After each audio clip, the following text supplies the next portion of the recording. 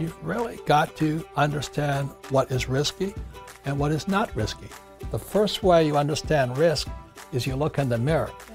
It's who's looking back at you. If you're going to be successful, you've got to take some risk. So blindly turning your money away to someone you barely know isn't risky? Or let's say, I don't know, maybe just depending on this job where your employer can fire you any day isn't risky either? Don't make mistakes. Just memorize the right answer and you'll be safe.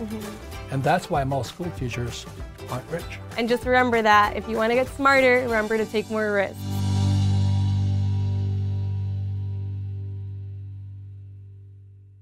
This podcast is a part of the C-Suite Radio Network. For more top business podcasts, visit c-suiteradio.com.